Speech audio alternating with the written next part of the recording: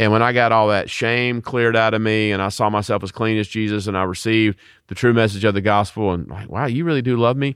And I saw myself as clean, Colossians 1, 21, 22.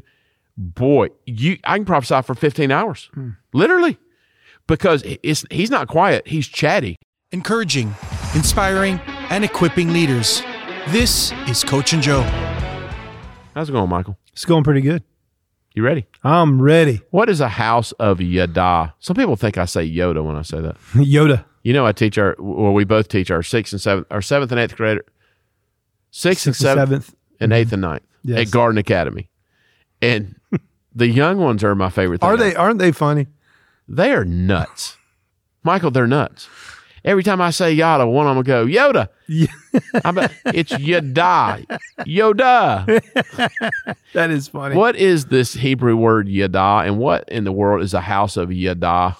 Yeah, so the Hebrew word Yada obviously is one of the words that are used to really show the deepest level of intimacy that we can have with God. Even has a sexual connotation to it in the language, in the Hebrew language, which is just a really close connection, communion with the Creator, with the Father. That's all I care about. To know Him. Yeah. Michael, I don't even, what does it mean to quote unquote be in ministry? That's like I don't even get that, you know? Mm-hmm. Even, let's say I was a priest in the Old Testament. Okay, it was still assigned. Like, David's not thinking about being a king in Jerusalem when he's in Bethlehem. No. I'm going to tell you something. There is nothing on this earth more fun to me than 1 Corinthians 14:1. To this day is a 50-year-old man. A good-looking 50-year-old man, by the way. Now. I'm losing weight, brother. There you go. Getting words of knowledge for people. You know why? Because I still go, I cannot believe you talk to me. Yes. You like me. Yes. You give words to people. I'll give words. I'll be like, in my heart, I'm like, but this is unbelievable. That's Chad. I actually love that about you, being around, going out. I mean, guys, we were at a restaurant one time. We were having dinner, and the waitress came by, and Chad had a word of knowledge for her out of nowhere. I can't remember all it was. She literally broke down and started crying at the table, and it just opened up this conversation. I absolutely love it. It's not about the prophetic. Right. It's about, hang on, God. You talk to me. I think I've told you this before, but when 20 years ago, when I first started walking in this, you know the way I am. I used to have a misconception of fear of the Lord. I associated fear of the Lord like just being petrified of Him. Please don't kill me. That's not the fear of the Lord. And I said, let me get this straight. I talk to you and you talk back to me. Michael, I heard as clear as bell. Yes.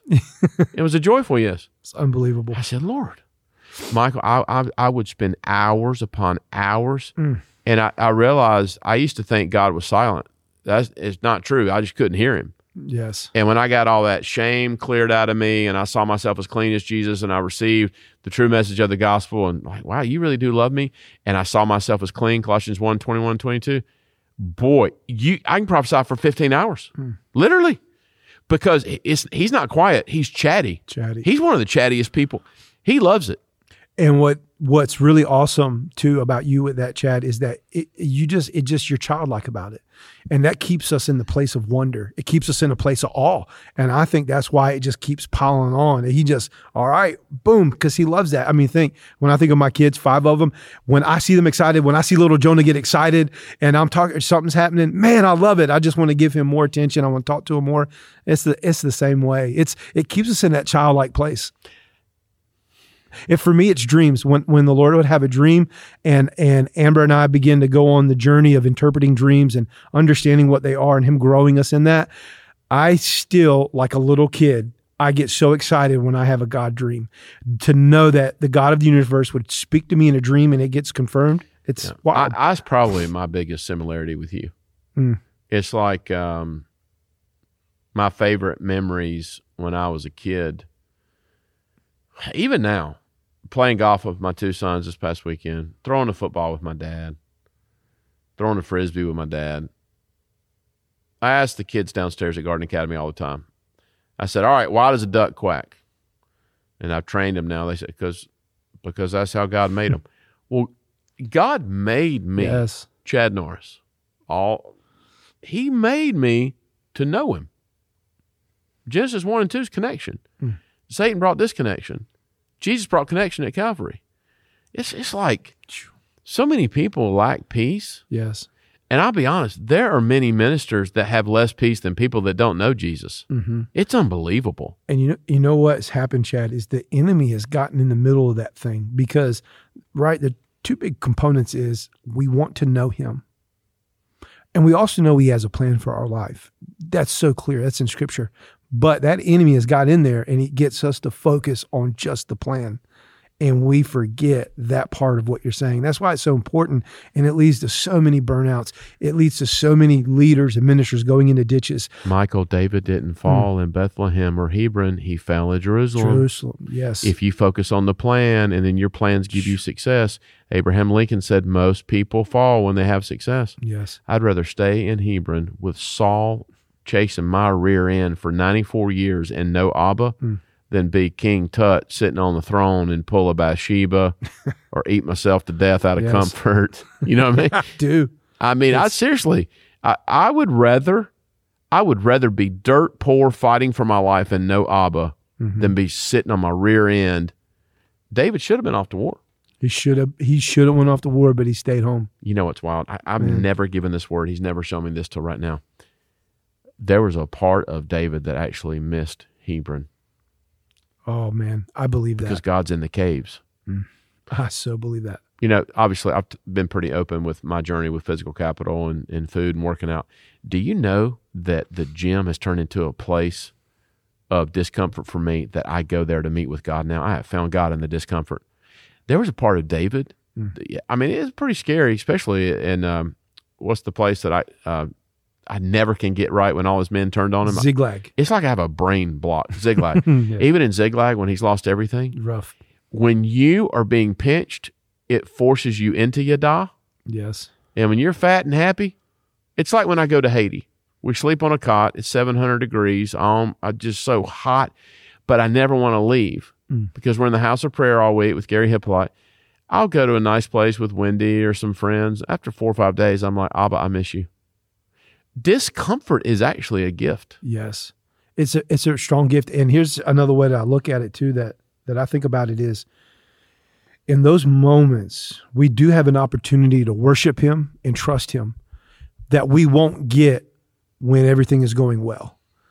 So we could worship him at a level when everything's going well and be honest and genuine about it, but it's just not the same when we are in a pinch, when we are getting crushed, when we're in that, when we can give him worship from that place, and that's powerful. What is a corporate house of Yadah here at the Garden Greenville?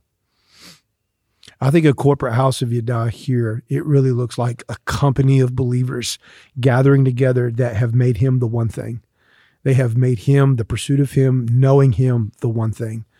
And I believe when that begins to happen, so many things happen outside of that. Why is that important in this marketplace conversation? Because it keeps you focused on what's really important. Because like Dad always used to tell me, he said, son, I've been to many funerals, but I've never seen a U-Haul behind a hearse. And he's right.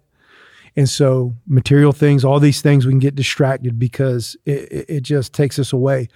Having Yadah at the center of our life, knowing him at the center of our life is what keeps us focused. Is what keeps everything in line. We live for eternity. I Googled the other night. I was just curious because I didn't know who were the richest people in the world. I don't know a lot about Jeff Bezos, but I've been reading some about him. It's pretty fascinating what happened with him and Amazon. But I actually thought about his funeral.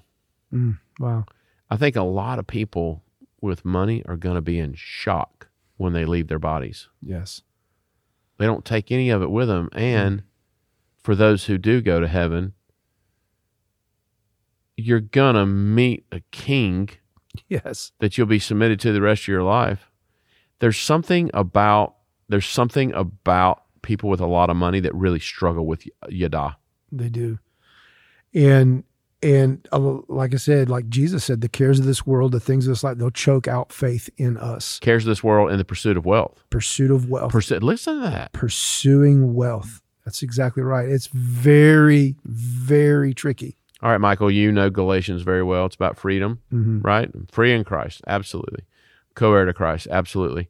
But there's a word that shows up around 120 times in the New Testament called doulos.